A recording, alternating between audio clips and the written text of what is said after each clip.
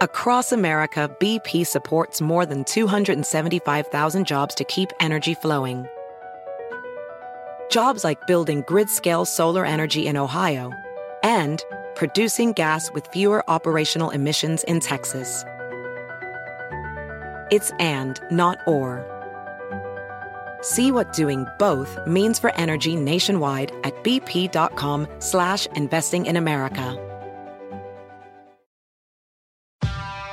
Whatever job you need to do out there, grab the right tool to get it done. The new F-150 with an available hybrid engine and up to 7.2 kilowatts of Pro Power onboard to power things on the go. It's not a tool you'll hang in a tool shed, but you can certainly use it to build one. The new 2024 Ford F-150. Tough this smart can only be called F-150. Available starting early 2024. Optional features, the owner's manual for important operating instructions. This episode is brought to you by Progressive. Most of you aren't just listening right now, you're multitasking. But what if you could also be saving money by switching to Progressive? Drivers who save by switching save nearly $750 on average, and auto customers qualify for an average of 7 discounts. So multitask right now. Get your quote now at Progressive.com. Progressive Casualty Insurance Company and affiliates, national average 12-month savings of $744 by new customers surveyed who saved with Progressive between June 2022 and May 2023. Potential savings will vary. Discounts not available in all states and situations. It's Prescott. Guns it. End zone, left corner. What a grab! Schultz goes upstairs for the touchdown. Shotgun. Dobbs, look out. Steps forward. Dobbs throws on the move. Intercepted! Along the near sideline, it is Nashawn Wright.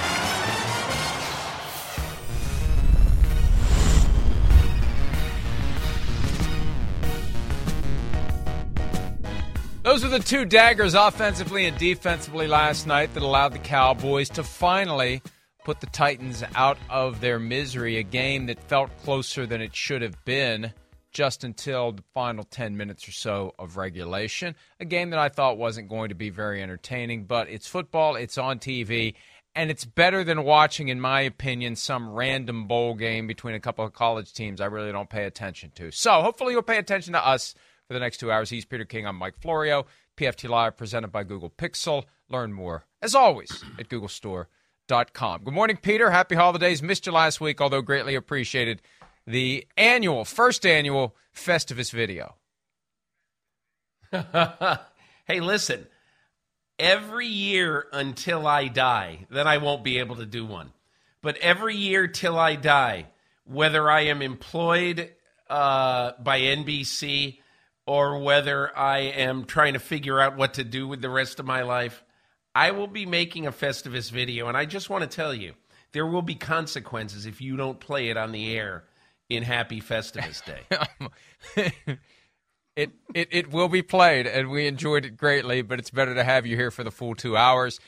Great work, by the way, on the feature with the gifts for the linemen that was aired during Football Night in America on Christmas night. That was a lot of fun.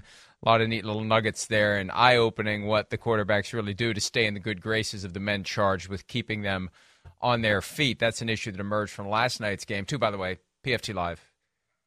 Peacock, I forgot where we are. Peacock, Sirius XM 85, Sky Sports, NFL. This is the day we're live. I haven't checked again. I don't need to check. We're live. We're just going to treat it as live. We are live in the UK and Ireland, and if I show any hesitation or uncertainty, my email box will be flooded from the folks who are watching it live there. So hello to all of you, and hello to the podcast audience who is catching up somewhere, somehow, on any podcast platform. Okay, so last night's game, compelling in its own kind of weird way. When I saw yesterday Josh Dobbs was starting instead of Malik Willis, I thought, what the hell?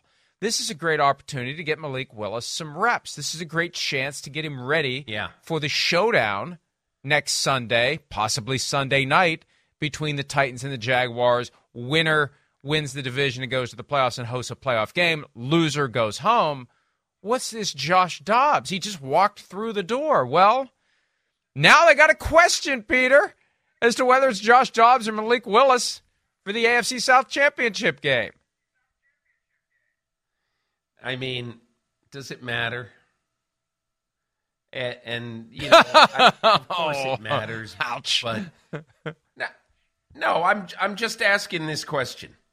Based on what you saw out of Malik Willis so far this year, 50% passer, 0 touchdowns, 3 interceptions.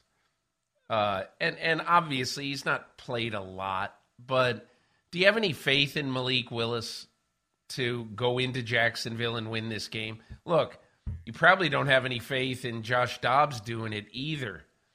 But I think if you're Mike Vrabel, you've got to sit down with Todd Downing today, tomorrow, whenever, and you have to decide. And who knows, Mike? He may have already decided that I am not starting Malik Willis in a winner-take-all essentially a playoff game. And so it may have already been determined, but honestly, I can't get too fired up whoever they pick, because they're going to be in an absolute, clear, unquestioned disadvantage going into Jacksonville unless Derek Henry is somewhere north of 85%. And he can run the ball 35 times and, control the clock in this game. Mike, it's gone out of style. It's kind of getting back into style a little bit with a few teams this year running the ball, and rushing has become, significantly more popular, and by a bunch of winning teams too. But essentially, a generation ago, maybe longer than that, in the NFL, coaches basically use the running game to run the clock. And if Mike Vrabel is thinking what I'm thinking, he's going to go back and watch the New York Giants play the Buffalo Bills in the Super Bowl in January 1991, and he's going to see what Ron Earhart, the offensive coordinator of the New York Giants, did when Bill Parcells said to him, before that week of practice began, play clock ball. And what he meant was, run it as many times as you can. Just make sure you keep the ball out of Jim Kelly's hands. And again, I'm not calling Trevor Lawrence Jim Kelly, but what I am saying is that we've got to be realistic about who the Tennessee Titans are right now. And who they are is an awful team in the passing game. But if Derrick Henry plays, they could be a ball control team in the running game. It is amazing. Malik Willis had 23 pass attempts on Saturday against the Texans for 99 total yards. Why not, as Sims and I were saying yesterday, just make those 23 runs? You'll get more than 99 yards from Derrick Henry than you will in 23 passes from Malik Willis. But this underscores to me also, Peter, the tension that had to have existed between head coach Mike Vrabel and former GM John Robinson, and it's one of the reasons why Robinson's not there. You get the impression that Mike Vrabel was not, is not, and likely never will be a Malik Willis guy, which means third-round pick wasted by the Titans on a quarterback that Vrabel is already coming to the conclusion isn't going to be the guy. Now, maybe he just needs more time. Maybe he shouldn't have been thrust into the fray, but they got to the point where that's what they needed to do because Ryan Tannehill was injured. Malik Willis in multiple starts this year, not great passing. At times, flashes of physical ability in the run game, but not good enough. Anytime that Josh Dobbs can walk through the door, start his first NFL career game, throw his first NFL career touchdown pass, and create even a debate between himself and the guy who was the betting favorite to be the first quarterback taken in the draft, that tells you that the head coach of the team isn't a believer in the young guy and is basically willing to take a chance on anyone with a pulse who can come in and move the offense even at a marginal level. Hey, look, you're seeing these throws right here last night that, at least to me, when I look at them, I say we can make do with this. We can make do with this. And clearly, you're right, Mike. when I heard that Dobbs was starting this game, I just said to myself, this is not just bad news for Malik Willis today. It's bad news for him going into the future. You pick a guy up off the street in December. It's not like you picked him up, at the deadline, at the roster deadline on Labor Day weekend, Mike. You picked him up in December, which means that already all of the quarterbacks who had gotten looks, the Josh Johnsons of the world, all the guys on every team's practice squad, you're like sifting through.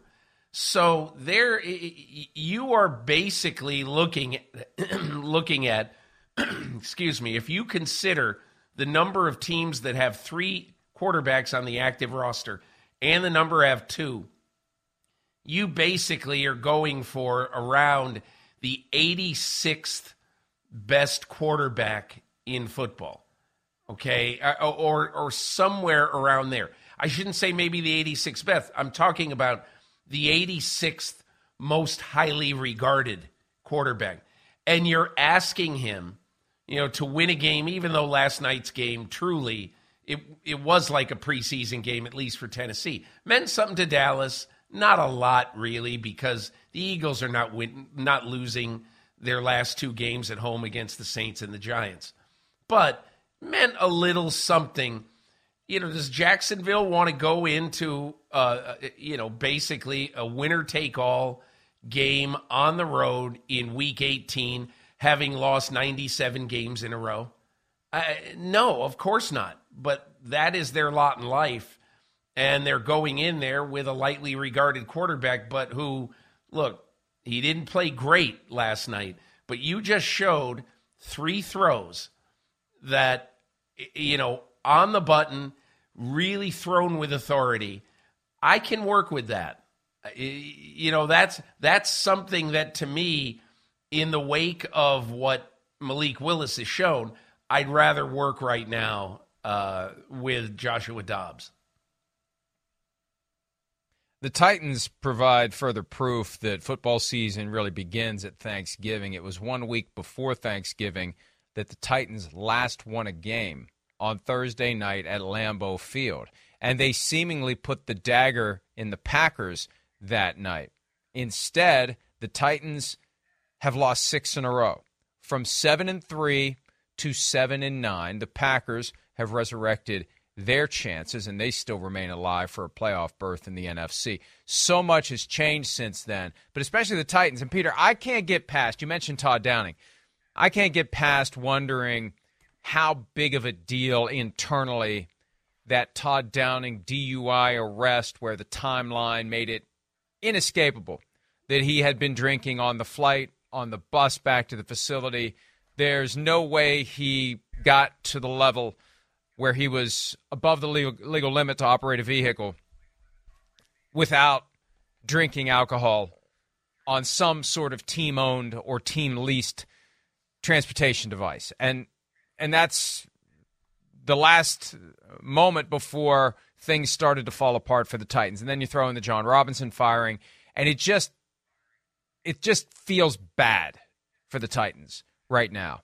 And to have to go into Jacksonville and play a team that destroyed you just a few weeks ago at home. What a difference a year makes for the Jaguars. Last year, it was the Colts going in with the playoffs on the line, and the Jaguars playing for absolutely jack squat nothing, and the Jaguars won. This year, the Titans are going in, and the Jaguars are the ones who are winning in, losing out. The poetry would be if the Jaguars blow it this time after blowing up the Colts last year, but it just shows you what having an actual, capable, competent NFL head coach can do for a team. Yeah, and, I think one of the things you're seeing with the Jaguars right now, and you'll see next weekend, is the benefit of playing for a coach that the players truly have trust in, unlike a year ago where the players just didn't have any trust after a while in Urban Meyer. And, last year it reminded me, remember, you hear sort of late in the season, they're trying to just stumble through this year, and you start to hear things about Trevor Lawrence really exerting himself in the locker room. And I kind of was thinking, like midway through the season, late in the season, guys like Trevor Lawrence had to be saying in that locker room, hey, look, we're not going to get any help from the doofuses above us.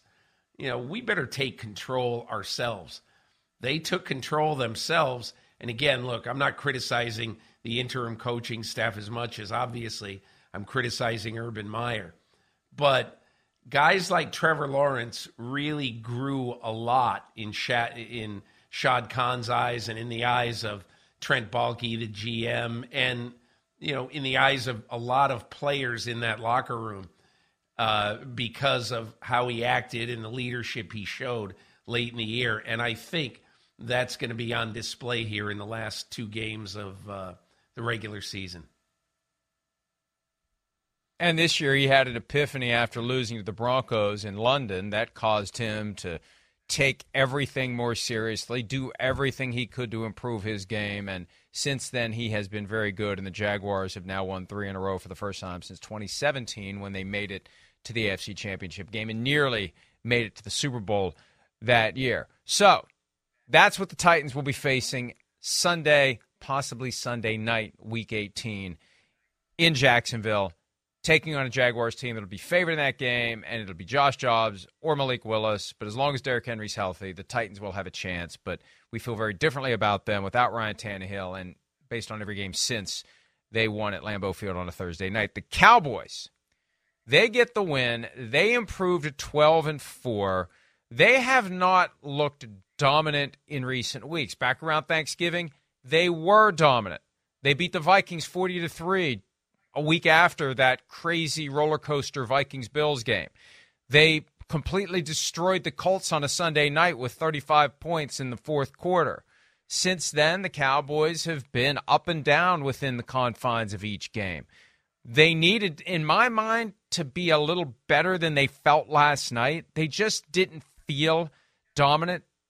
Ezekiel Elliott did not have great numbers rushing the ball. Tony Pollard wasn't available. The passing game was good enough. Dalton Schultz was with a couple of touchdown catches. That last one, great throw, great catch.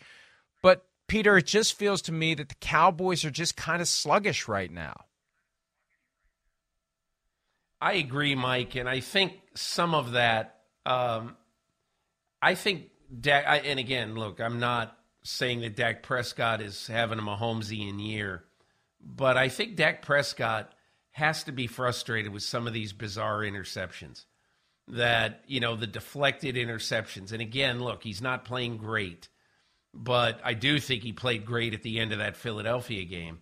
I mean, really, that is what great quarterbacks do. They bring their teams back from 10-point deficits with 25 minutes to go or whatever it is against a great team.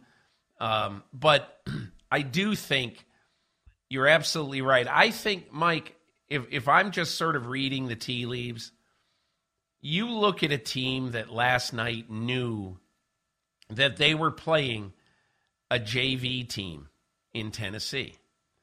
And you look at, all the guys that were missing in that game for Tennessee, and you looked at your own team that was kind of banged up, and you understood we have a short week late in the season, patently, ridiculously unfair competitively. It's unfair to both teams, but it's unfair competitively to play a short week game, in week 17. And so, look, however the owners want to do that, I understand why they want to do it. It makes them a lot of money, and the players agreed to it, so the players really lost any right to grouse by agreeing to the 17th game.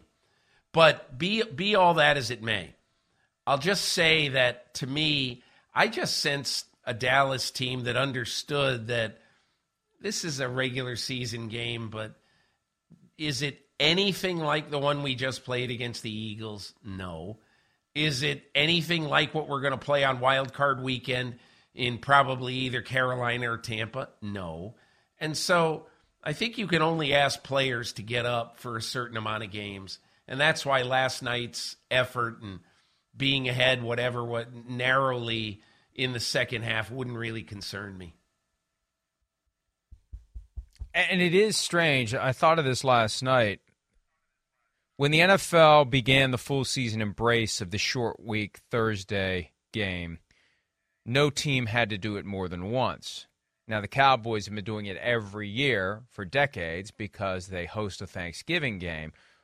But we'd never seen two teams do it. Now, I guess the explanation for last night would be it really isn't like a normal short week because everybody played on Saturday.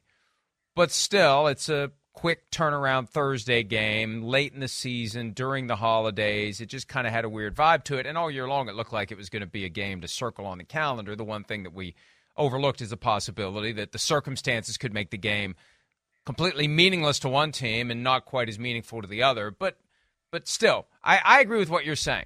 You can't expect the Cowboys to be at their A-plus level every single game. And coming off of that game against the Eagles, it very easily could have been a letdown where they could have lost the game even going against the Titans JV squad.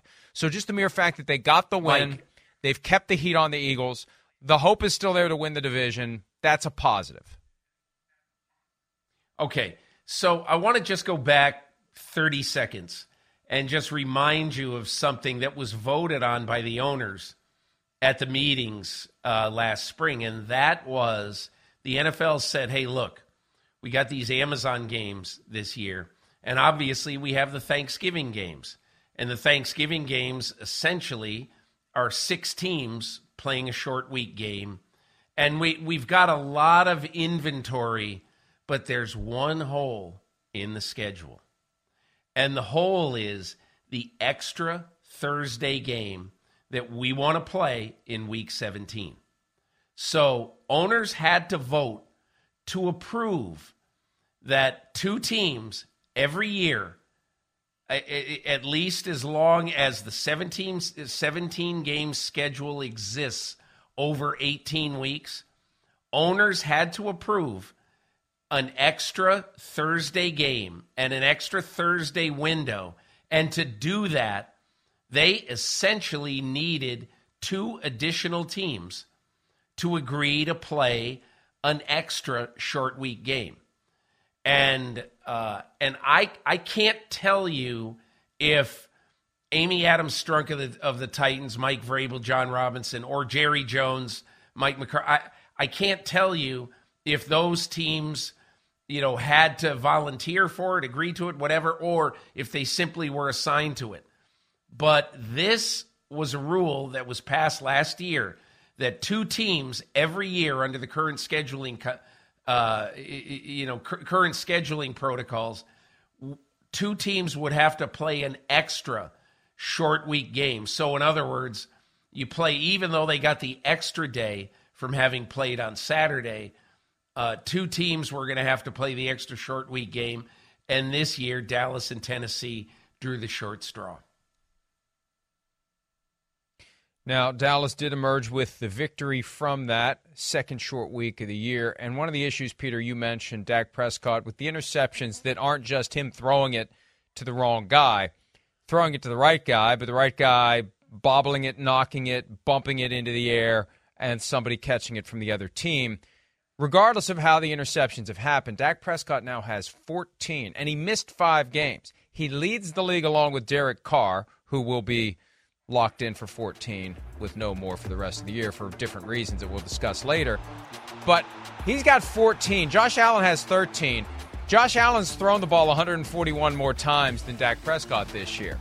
Let's listen to Mike McCarthy, the head coach of the Dallas Cowboys, after the game when someone made the mistake of asking him about Dak Prescott's rash of interceptions. Here's McCarthy.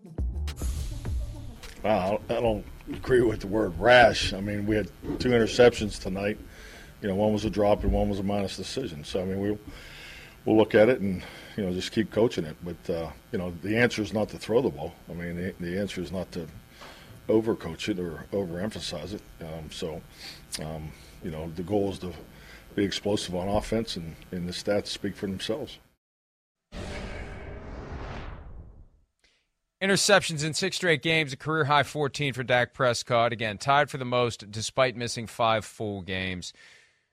They happen. It's part of the risk of throwing the football, and sometimes you just get unlucky.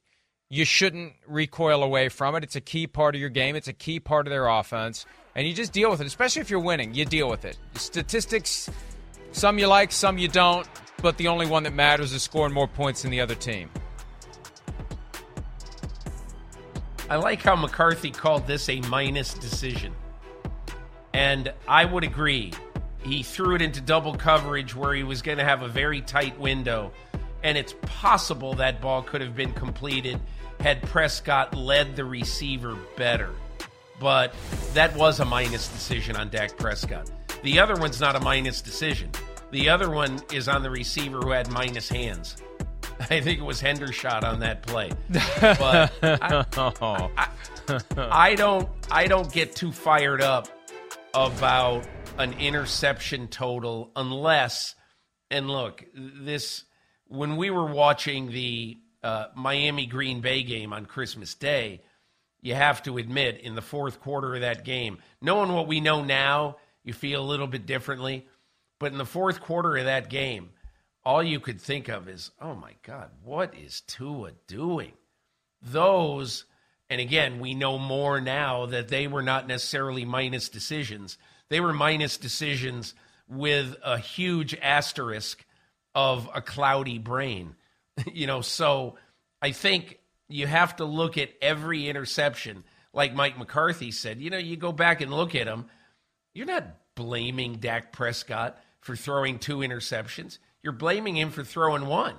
And you're blaming the receiver on the deflected interception for not catching a ball that's right in his breadbasket.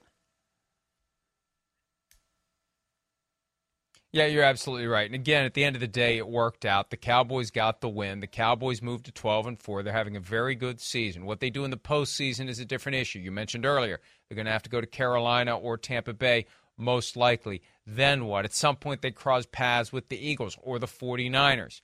Both teams could give the Cowboys everything they could handle. We saw the 49ers go into Dallas last year in the wild card round and win. So the Cowboys still very much alive. But, just like the Vikings who have 12 wins, you can feel good about the season you've had, and then you can consider the reality that somewhere out there the Eagles and the 49ers are lurking, and they are, in my mind, the class of the NFC. And speaking of the Eagles, they can nail down that 1 seed finally on Sunday with a visit from the New Orleans Saints, who are 6-9 and still alive in the chase for the NFC South, the none-of-the-above division. Somebody's getting to the playoffs. Somebody's hosting a playoff game. And that was the site of the first road playoff win in Saints history some 10 years ago when it was Sean Payton against Chip Kelly, 9 years ago to be absolutely correct, although I think there's a chance I'm wrong. I'm pretty sure I'm right. 9 years ago, it was an NBC game, Saints at Eagles, first road playoff game ever for the Saints. It's trying to get there now. Eagles trying to get that 1 seed. Jalen Hurts, Peter, returned to practice for the first time since injuring his shoulder against the Bears in Week 15. Limited basis. They haven't ruled him out. Jay Glazer reported on Saturday, as part of the Fox pregame show, that basically Eagles lose to the Cowboys. Hurts is going to push to play in Week 17. Eagles beat the Cowboys. They'll try to get him back in Week 18 so it doesn't go 5 weeks between actually playing. So Hurts is going to do everything he can to try to play. They want to get this 1 seed. They want to nail this down. They don't want to run the risk, slim as it may be, of a disintegration late in the season that blows everything we just assumed they were going to have. They became the odds-on favorite to be the 1 seed at some point in October, November, and they're hitting this injury thing late in the year that's potentially going to derail them. But whether it's Hurts or Minshew, as you said earlier, I don't see the Eagles losing both of the next 2 games, and they should be able to handle the Saints. They're good enough at the other positions to handle the Saints on Sunday. I think the other thing to look at with the Eagles, too, is the Lane Johnson situation. And look, I'm not waving some panicky flag here, but I think this game this weekend, whoever plays quarterback for the Eagles, is really important because you do not want to go against the New York Giants in Week 18 with that defense, without Lane Johnson, and with the right side of that line being pretty questionable. And so against that pass rush. And so whether the Giants have clinched their spot or not. It's coincidental, Mike, that I think today is the 15-year anniversary of the New England Patriots with a 15-0 record, waltzing into East Rutherford to play the Giants. And the Giants and Patriots had their playoff spots and slots clinched going into that game. And Tom Coughlin, who now has just wrote a book about this season, Tom Coughlin had a choice to make. Do we want to play our guys? Do we want to rest them? All that. And he walked into his team meeting on Monday and he goes, we're the New York friggin' football Giants. And we are playing to win this game. And the players loved it. Absolutely loved it. They wanted to knock the Patriots off. Anyway, they lose 38-35, but they won a lot more. They gained a lot more. And the next morning, John Madden has a voicemail on Tom Coughlin's telephone in his office back when people used landlines.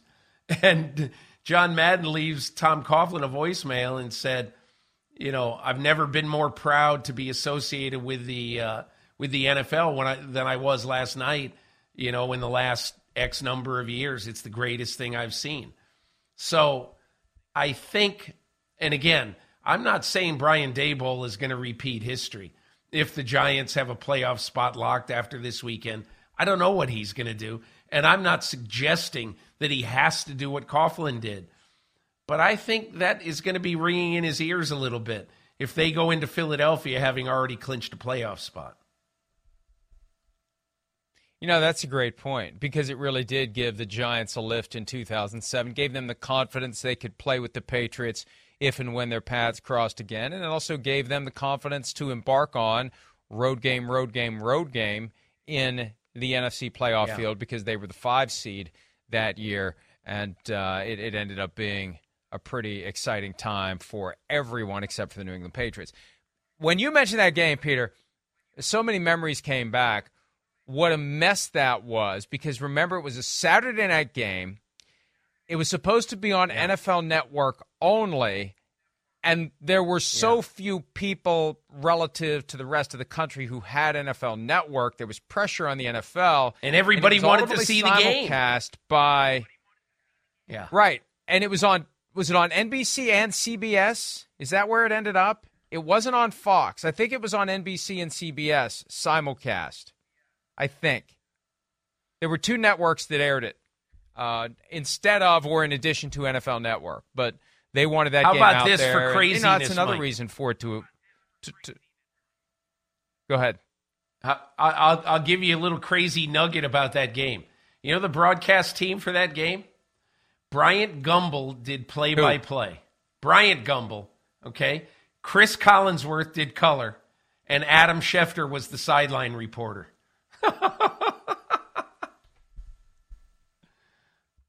I remember the Bryant Gumbel days. The one thing that stands out about the Bryant Gumbel days is every once in a while someone would belch.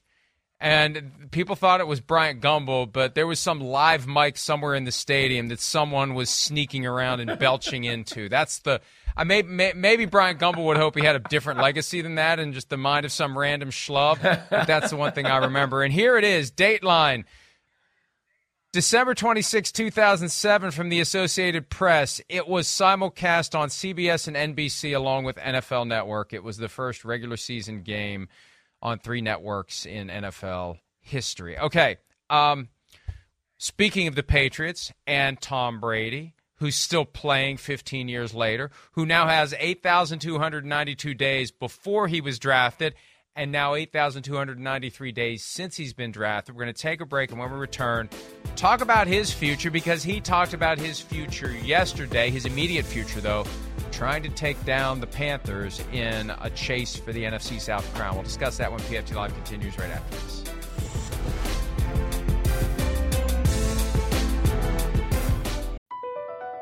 BP added more than $70 billion to the U.S. economy in 2022. Investments like acquiring America's largest biogas producer, Archaea Energy, and starting up new infrastructure in the Gulf of Mexico. It's and, not or.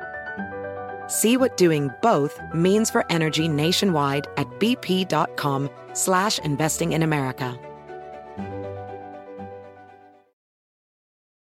Professional welder Shayna Ford used VR training developed by ForgeFX to hone her skills as a welder. The more time that you spend practicing it, that's what separates a good welder from a great welder. VR training can help students like Shayna repeatedly practice specific skills. Virtual reality definitely helps because the more muscle memory that you have, the smoother your weld is. Explore more stories like Shayna's at meta.com/metaverseimpact. The legends are true. Overwhelming power! The sauce of destiny. Yes! The most legendary sauce has arrived as McDonald's transforms into the anime world of WickDonald's. The greatest flavors unite in all new savory chili McDonald's sauce to make your 10-piece Wick Nuggets, fries, and Sprite ultra-powerful. Unlock manga comics with every meal and sit down for a new anime short every week only at WickDonald's. Ba-da-ba-ba-ba, go! At participating McDonald's for a limited time while supplies last. Honestly, it's the first thing from my mind. I'm just going to, go out there, try to play a great game this week. We have a big, our biggest games are ahead of us. So we got to do a good job, and I got to play quarterback. I got to prepare well, and that's what I'm thinking about. Tom, someone did the math. You spent literally half your life now in the NFL. Same number of days on earth in the NFL as before the NFL. No, that's crazy. No, that's crazy. Way too much time on our hands. That's crazy. The stats and data is everywhere. It's a data-driven world, but that's crazy. It's hard for me to imagine. So I've loved it. I've certainly, loved my opportunity to play, and it's been a lot of, it's memories and relationships. I've certainly had my fair share of all those.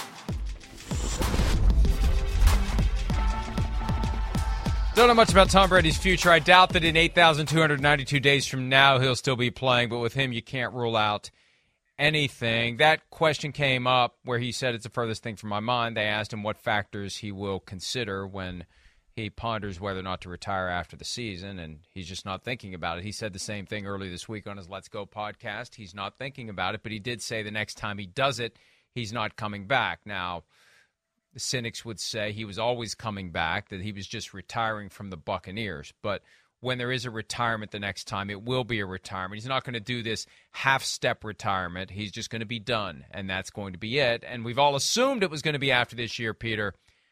As we get closer to the end of the season, I'm not assuming anything. And when Rodney Harrison said, after interviewing Tom Brady and talking to Tom Brady, when Rodney Harrison said on Football Night in America on Christmas night, he thinks Tom Brady's going to play next year, but for a team other than the Buccaneers, I put a lot of stock in what Rodney had to say. I mean, he's not the first person to say that, but obviously because he's Rodney Harrison and the relationship he has with Brady, I think it's significant. I agree that I will just say this. I think if he does play, it will be for a team other than Tampa. I certainly don't think he dislikes Tampa or hates them or anything like that. But I do think the way Brady looks at it, or the way he has to look at it, is, where am I going to have, if I only play one more year, where am I going to have the best chance to win a Super Bowl? Where is that? What place will give me that opportunity? And look, Mike, there's a lot we don't know yet. We don't know what Josh McDaniels and the Raiders are going to do after the season. We think we know, but we don't know, okay? And we don't know if that will be a reunion made in heaven for a 46-year-old quarterback who has had some pretty sketchy moments in, this season, whether they want to cast their lot. Because if that doesn't work, Tom Brady's not the only one out of Vegas at the end of next year.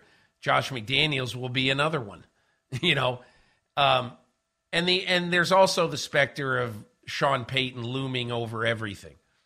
Sean Payton goes back to the Saints. My guess is that he'd want Tom Brady to come with him and to be his quarterback next year.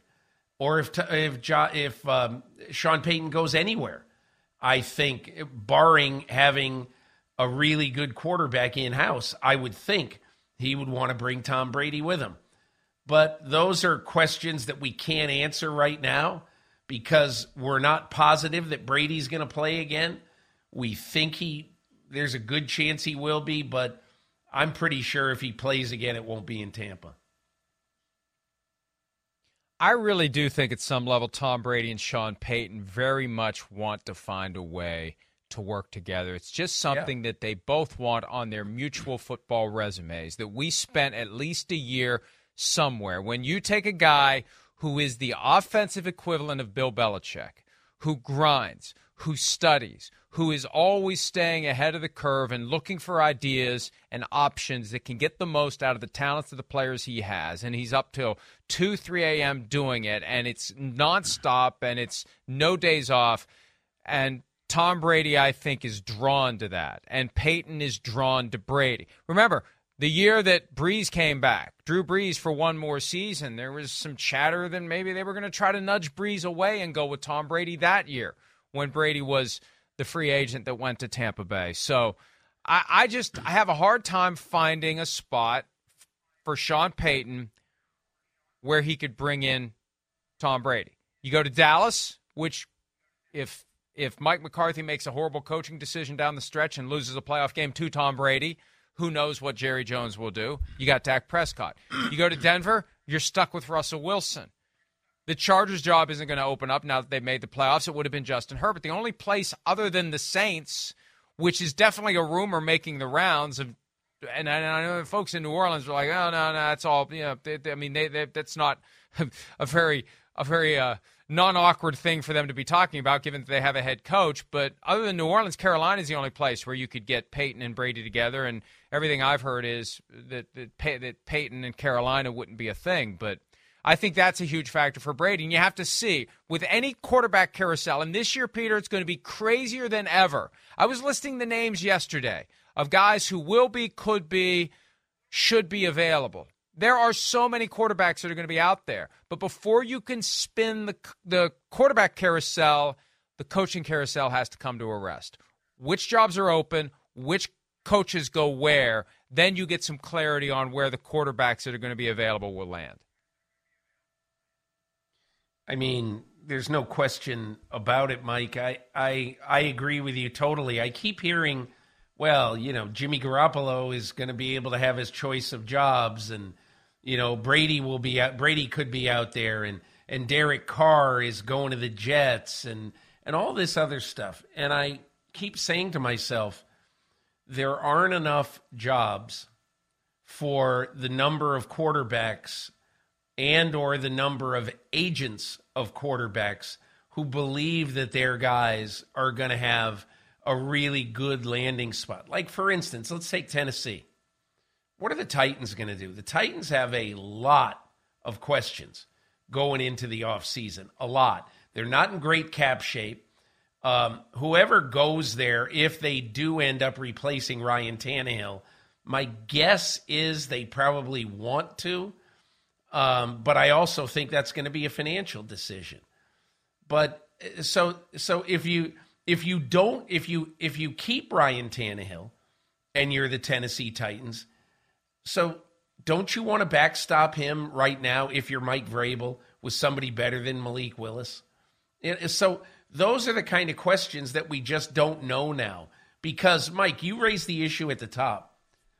For Mike Vrabel to have bypassed Malik Willis to play in this game and perhaps to play next week, for a guy who's been on this team for 15 minutes, it says something resoundingly beyond today.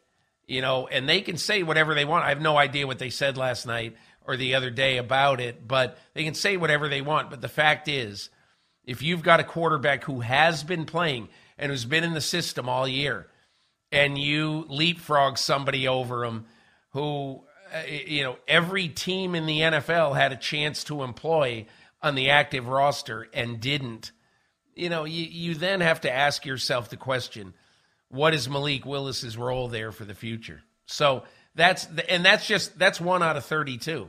And obviously there aren't 32 places that have quarterback questions, but I bet you could think of a good 10 or 12 that have legitimate quarterback questions. And Mike, You mentioned a minute ago about Carolina, and I totally understand everybody saying, yeah, well, the Saints are not going to trade Sean Payton within the division and everything. And that's logical, and that's probably correct. But just remember one thing. If Steve Wilkes and the Carolina Panthers win in Tampa on Sunday, and if they host a playoff game, how in the world is that owner going to replace Steve Wilkes after the season?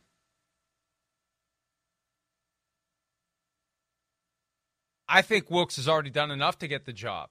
But you're right. If they win the division and host a playoff game, you can't not give Steve Wilkes an opportunity to build on what he's done. The other wrinkle, too, with Peyton to Carolina that I hadn't thought of, and somebody mentioned this to me the other day, it's one thing to say the Saints would never trade him there. It's another thing also to say Peyton would go there. Would he ever go there and become enemy of the state in New Orleans and tarnish his legacy in New Orleans? You go from eating and drinking for free for life in New Orleans to having to have someone there as your food and drink tester if you go back to New Orleans, if you go coach the Panthers. So I don't think he wants to destroy his legacy. It's kind of like a Brett Favre to Minnesota type of a thing. And we know that rivalry. It is a strong one between Carolina and New Orleans. Now, it's not all that often that both teams are good, but that was one of the great rivalries in the NFL a few years ago when the Panthers were at their best with Cam Newton and the Saints were at their best with Sean Payton and Drew Brees. So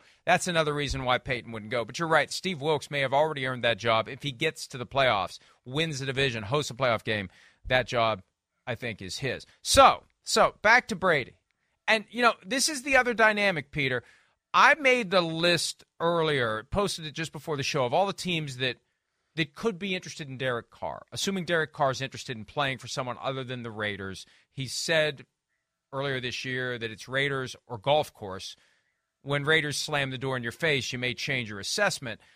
But it dawned on me, most of the teams out there do not have what you would consider a fully and completely settled quarterback situation. And then there's a few teams like the Broncos who would like to have the option to try to find a different quarterback, but their hands are tied by the quarterback's contract.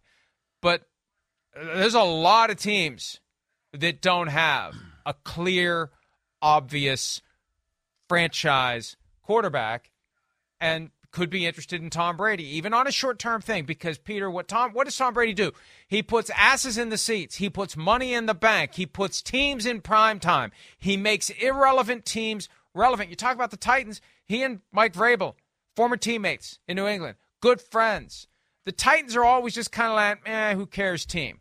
Well, all of a sudden they get Tom Brady. They go from being who cares to a team that everyone cares about, everyone pays attention to. Now, does Tom Brady think he can win there? That's part of it. But from the perspective of an owner that wants to dump a bunch of money Tom Brady's way, it's not just, are we going to win a Super Bowl with this guy? It's, we're going to fill our stadium. We're going to sell all of our stuff, all of our beer, all of our pretzel, all of our hot dogs, all of our shirts, all of our hats, all of our everything. We're going to make a ton of money with Tom Brady. And that business reality is going to make him attractive to other teams as well once he's free and clear from the Buccaneers. Look, there's a reason why both Tennessee and Carolina, and Mike, you mentioned that about Carolina and Sean Payton. I'll just remind you of one thing. I will never forget, this is in May of 2008, when I was at home at my house in New Jersey and the phone rang, and it was Favre. And remember, he had retired in March, and Chris Mortensen had reported that he was thinking about coming back. And so it was my off season. I was working occasionally, but not hard. And the phone rang, and it was Favre, and basically saying, what do you think if I came back? And I said, wow. He said, and I had heard about the Minnesota stuff and all that. He said, just one thing to keep in mind. If you go to Minnesota, that kid in Ashwaubenon is going to rip the poster of Brett Favre off his wall and put it in the fireplace. And he did understand that. And obviously he ended up going to the Jets that first year, but then he went to Minnesota. And Mike, I think what you said, as much as I respect your right for saying it, is absolutely totally wrong about Peyton and the Saints. And it's because, if you remember about Favre went to Minnesota, and when he came back to Green Bay, got booed vociferously. I think he played there twice. Got booed vociferously. People hated him. Signs about him, you traitor, all that stuff. But before this current Mississippi thing, when Favre stepped back into Lambeau Field, he got a thunderous ovation and never was heard a discouraging word. Now, there are going to be some who will never think the same of Favre for going to play for the Vikings, and I get it. But they are in the distinct minority. I don't know what would happen if Peyton would go to Carolina, but all I know is this. If that job is open and that defense is pretty damn good, and you got a few pieces in place on offense, and if you could go there in a bad division, which the NFC South is right now, that is a bad division. I mean, don't you look at that and say, we can not only win the division, but we could make some noise in the playoffs if we had a powerful offense. And I'm not saying that it's going to happen. It might happen. I'm not saying any of that. I'm just saying that I think in 2037, when Sean Payton walks back into the French Quarter after having coached for 3 years in Charlotte, I don't think people are going to tell him, hey, you bum, get out of here. It's still a factor. It's a factor. And it's similar to the factor that the Saints wouldn't want to see him there. He's got to consider even the short-term hit to how he's perceived by Saints fans. And who knows, maybe it won't be 3 years. Maybe he'll do it for 10 years. Who knows how long he's going to be the coach of the Panthers if that would happen. But that all came up in our conversation because it's either New Orleans or Carolina. Of the spots out there where you see potential vacancies, Colts too. But I don't see it happening with the Colts. I think Jim Irsay is dead set on hiring Jeff Saturday. But that is one other potential location where you could thread the needle with Peyton as the coach, Brady as the quarterback. And I also think that the Colts desperately want to get off of this aging quarterback every year, someone different every year, from Phillip Rivers to Carson Wentz to Matt Ryan. But still, Tom Brady is going to create excitement. He's going to get you in prime time. He's going to fill your stadium, and he can still play. That's the bottom line. Steve Young had a great comment a few weeks ago when the Buccaneers played the Saints on Monday Night Football. People retire because they can't do it anymore. Tom Brady can still do it. And even though he said all along he's going to play until he's 45, everything he did to allow himself to play until he's age 45 allows him to play at 46, maybe 47. Maybe 48. That arm is going to be there into his 50s. The legs will go. But he's already smart enough to know where he's going to go with the ball. He doesn't need 5 seconds of blocking. The ball's out. He knows before it's in his hands who's going to be open and where he's going to throw it. So I just think between the fact that he's not having that Willie Mays type of moment. I know he has some bad moments in games, and Sims does a good job of breaking them down and pointing them out. But, man, when you get to crunch time in a game, He morphs back into the Tom Brady of old. It just feels like Tom Brady in his prime when they're down 13, down 10, whatever, and it's the fourth quarter, and he goes into the hurry-up offense. He looks like the guy we've always seen, and I don't see him walking away while he can still play at the level he's playing at. I agree with you, but let's talk about another team, a team that we've mentioned already. Let's talk about the Indianapolis Colts. Okay, the one thing that you've heard endlessly out of Indianapolis is we need to get off of this one quarterback a year bandwagon, because that's what it's been since that August night in 2019 when Andrew Luck shocked the world and said he was retiring. So let's just think about this for a second, Mike.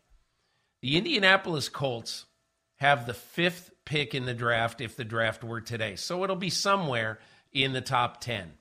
Okay? And there are 3 or 4 quarterbacks who people talk about as being first-round caliber quarterbacks. I would bet a lot of money that Chris Ballard has the general manager of the Colts, has a firm opinion about all of these quarterbacks in the draft. And I would doubt if Jim Irsay said to him, hey, listen, if we can just get over the whole Deflategate stuff from 8 years ago, we got a chance. We could take Brady and all this. We could have Brady for a year or two. This is just my opinion.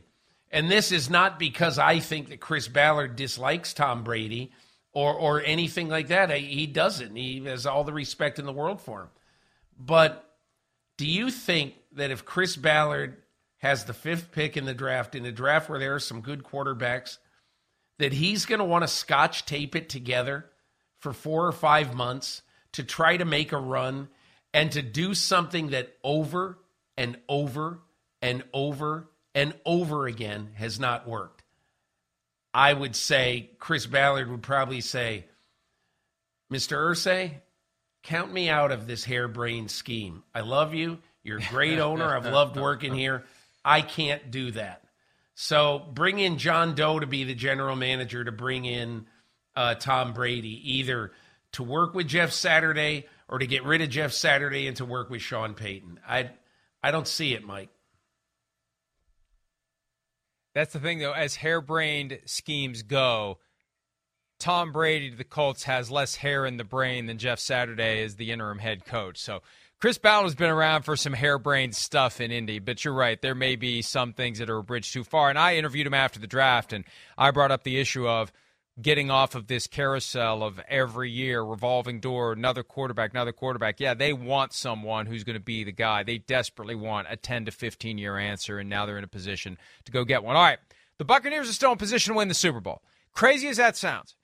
But, Peter, one thing that's stuck with me all year long, if you give Tom Brady a seat at the playoff table, he shows up with 47 games of postseason single-elimination winner-go-home experience. You look at the other quarterbacks in the NFC, collectively, they are far short of 47. Ridiculously short of 47. You mean Brock Purdy hasn't had 47 playoff games? Yeah. So he doesn't have 47 quarters. It's amazing. So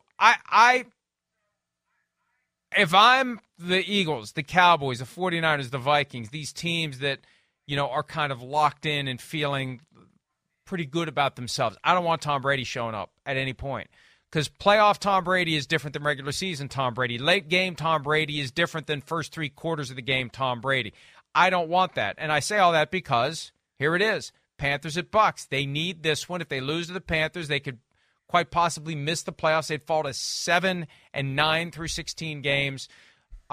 And the Panthers, boy, that running game they unleashed against the Lions with both running backs over 100 yards in the first half, and Chuba Hubbard and Deontay Foreman looking great. They were both co-offensive players of the week, I think, in Football Morning in America. Can the Bucs slow them down enough to let Tom Brady do what he has to do to win the game, Peter? I mean, that's a great question. This is a huge game for Tampa's defensive front.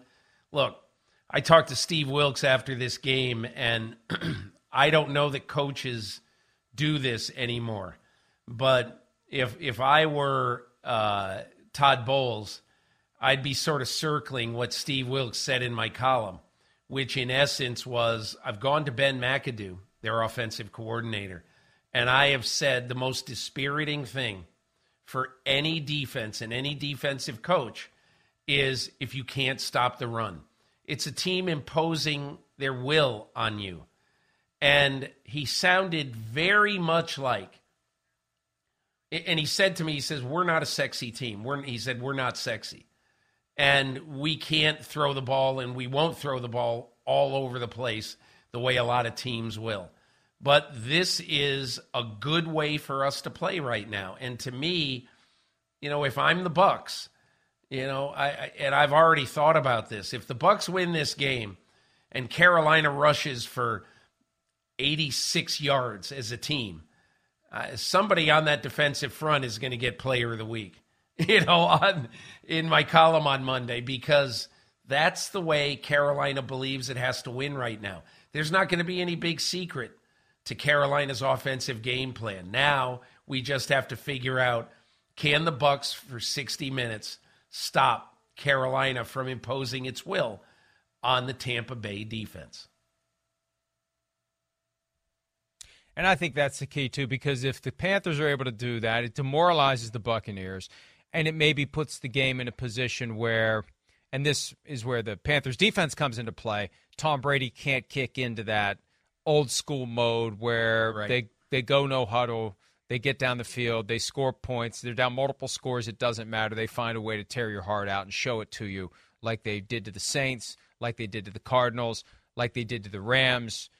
That's almost half their wins under those set of circumstances where they're trailing and Tom Brady morphs into the superhero and they get it done. So, look, I can't imagine the playoffs without Tom Brady in them. So I can't imagine the Panthers winning this game. I picked it yesterday as very close, 24-23, with the Panthers covering 2.5-point spread. But this one could go either way. But I just feel like at the end of the day, it's going to be Tom Brady doing Tom Brady things. And you mentioned earlier the possibility of him doing Tom Brady things in Las Vegas with Josh McDaniels. That's an issue now because the Raiders opted to bench Derek Carr for the final 2 games of the season. One very important reason, $40.4 million in injury guarantees that become fully guaranteed on the 4th day after the Super Bowl, 3rd day of the waiver period. They don't want him to be injured. If he's injured and can't pass a physical by that second, third week in February, the $40.4 million is due and payable, and they're stuck. So they're looking for a way out, Peter. And Jarrett Stidham is in against the 49ers. I don't know how happy he should be about that. Couldn't you have started me for the first time against somebody other than the best defense right now in the NFL? But your reaction and your thoughts on Derek Carr being, by all appearances, kicked to the curb by the Raiders, the same year in which he signed a contract extension that everybody was saying, oh, boy, another $40 million per year guy. Nope, $27 million for 1 year, and now it looks like he's out. Contractually, it's understandable because I think that even up to a month ago, no decision had been made, and I'm not saying a decision has been made right now about his future, but it sure seems like there has been one made. But even a month ago, the Las Vegas Raiders, who still were clinging on to, faint hopes of, after starting 2-7, of rallying to make the playoffs. But I think, Mike, in the last month, what you've seen in Derek Carr, Greg Cosell made a really good point this week, and I thought the exact same thing when I watched a good chunk of the Pittsburgh game the other day. If you watch the wide-angle view, especially from behind the quarterback, Derek Carr is missing a lot of targets of players who are open, and he's choosing not to throw. Now, whether there's some reason for that, or whether it's just anecdotal, I don't know that. But he's not made all great decisions. And if you look at the last month, Mike, one thing that Josh McDaniels has to have, because he has a lot of what you would call option routes, choice routes, what he runs.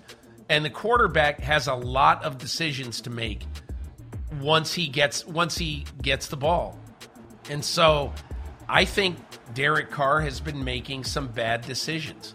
And in the last month, Mike, he has completed only 53% of his passes. His quarterback rating is in the 60s. I mean, that's bad. You're looking at it right now. 6 touchdowns, 7 interceptions in the last month. And if you look at this, you basically say this is the time of year when he should be getting a lot better.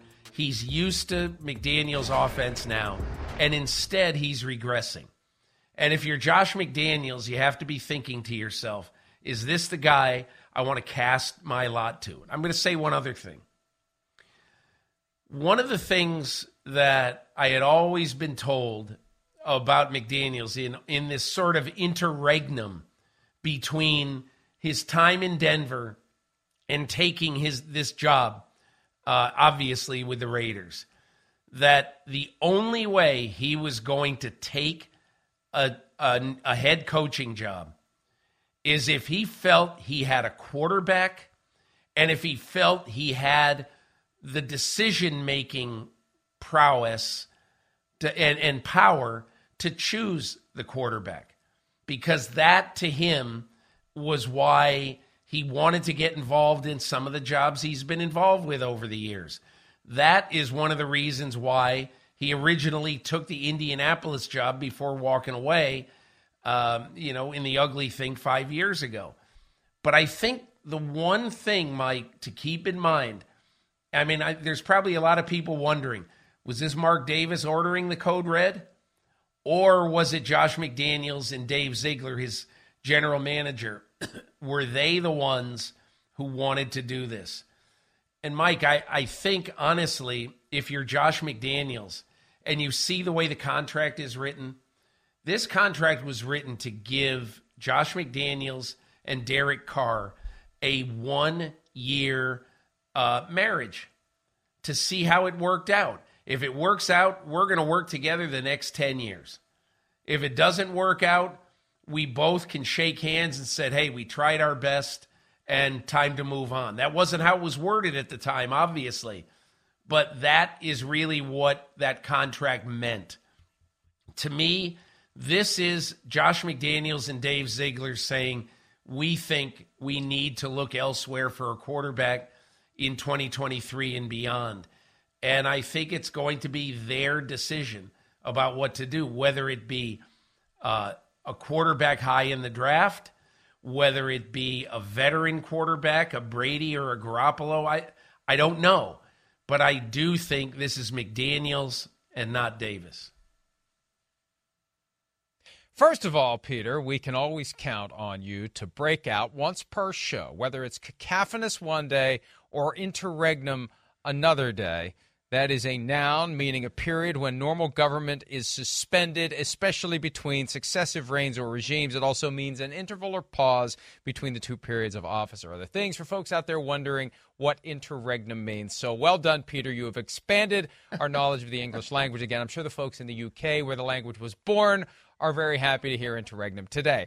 Beyond that, as Derek Carr enters his interregnum, the reality is, you're right. And that's why when these contracts are reported and you have this breathless hyping by so many in the media who are grateful to have been handed the information, they dare not say anything bad or honest about the contract, as the case may be. It was the first thing I did. We get the breakdown of all these major deals because the people in the business know we're not going to sugarcoat it.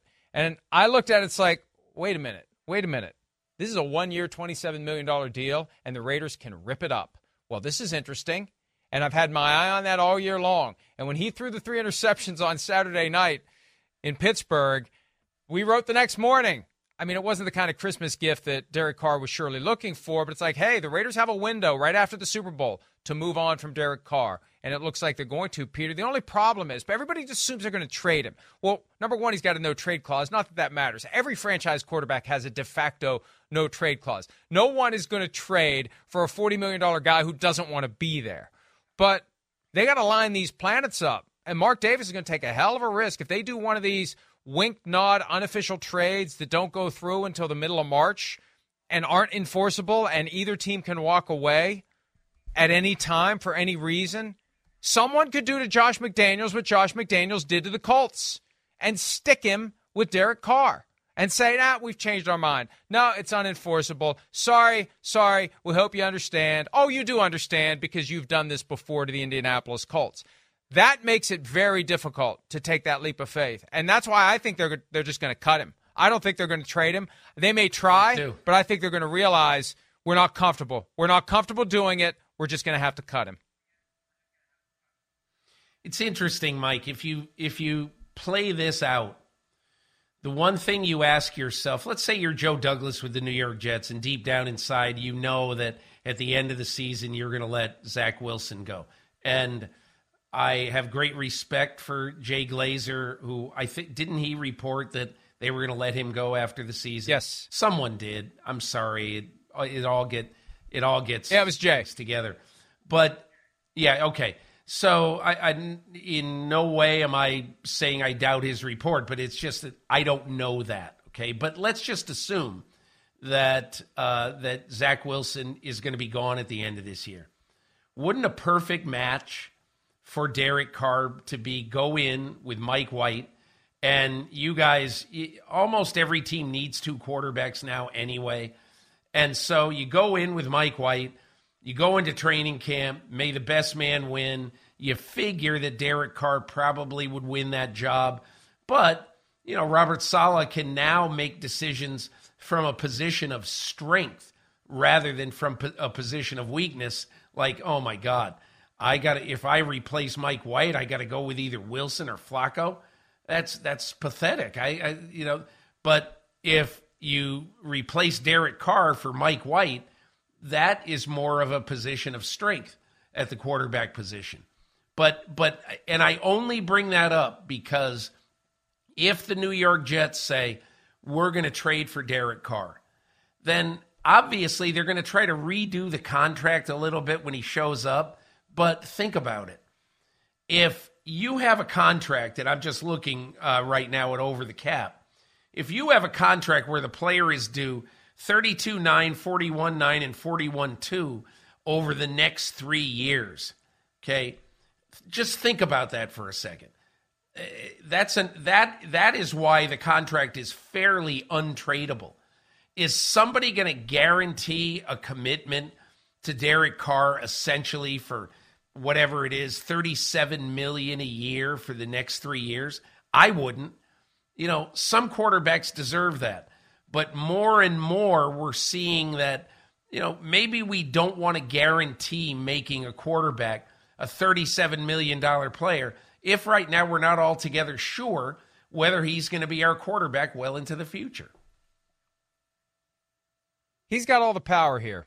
He can say to the Raiders, cut me or let my guarantees vest. I'm not cooperating. I'm not changing my contract, because I think he's far better off to be on the open market more than a month in advance of the start of free agency, get maximum teams clamoring for him and get the best deal he can that way, instead of having to negotiate something less than in response to the position you just articulated.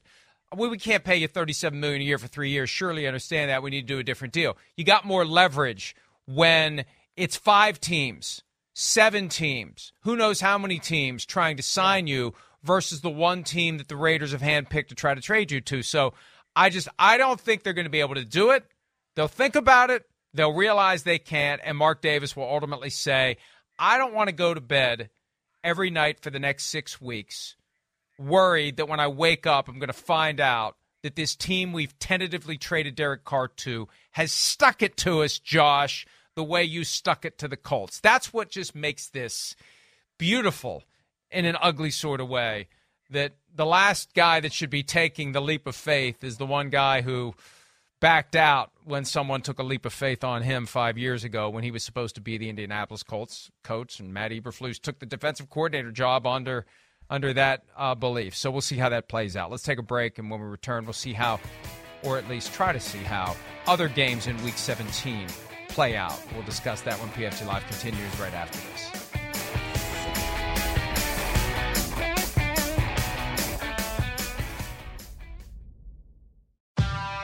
Whatever job you need to do out there, grab the right tool to get it done. The new F-150 with an available hybrid engine and up to 7.2 kilowatts of Pro Power on board to power things on the go. It's not a tool you'll hang in a tool shed, but you can certainly use it to build one. The new 2024 Ford F-150. Tough this smart can only be called F-150. Available starting early 2024. Optional features, the owner's manual for important operating instructions. The legends are true. Overwhelming power! The sauce of destiny. Yes! The most legendary sauce has arrived as McDonald's transforms into the anime world of WickDonald's. The greatest flavors unite in all new savory chili McDonald's sauce to make your 10-piece Wick Nuggets, fries, and Sprite ultra powerful. Unlock manga comics with every meal and sit down for a new anime short every week only at WickDonald's. Ba-da-ba-ba-ba, go! And participate in McDonald's for a limited time while supplies last.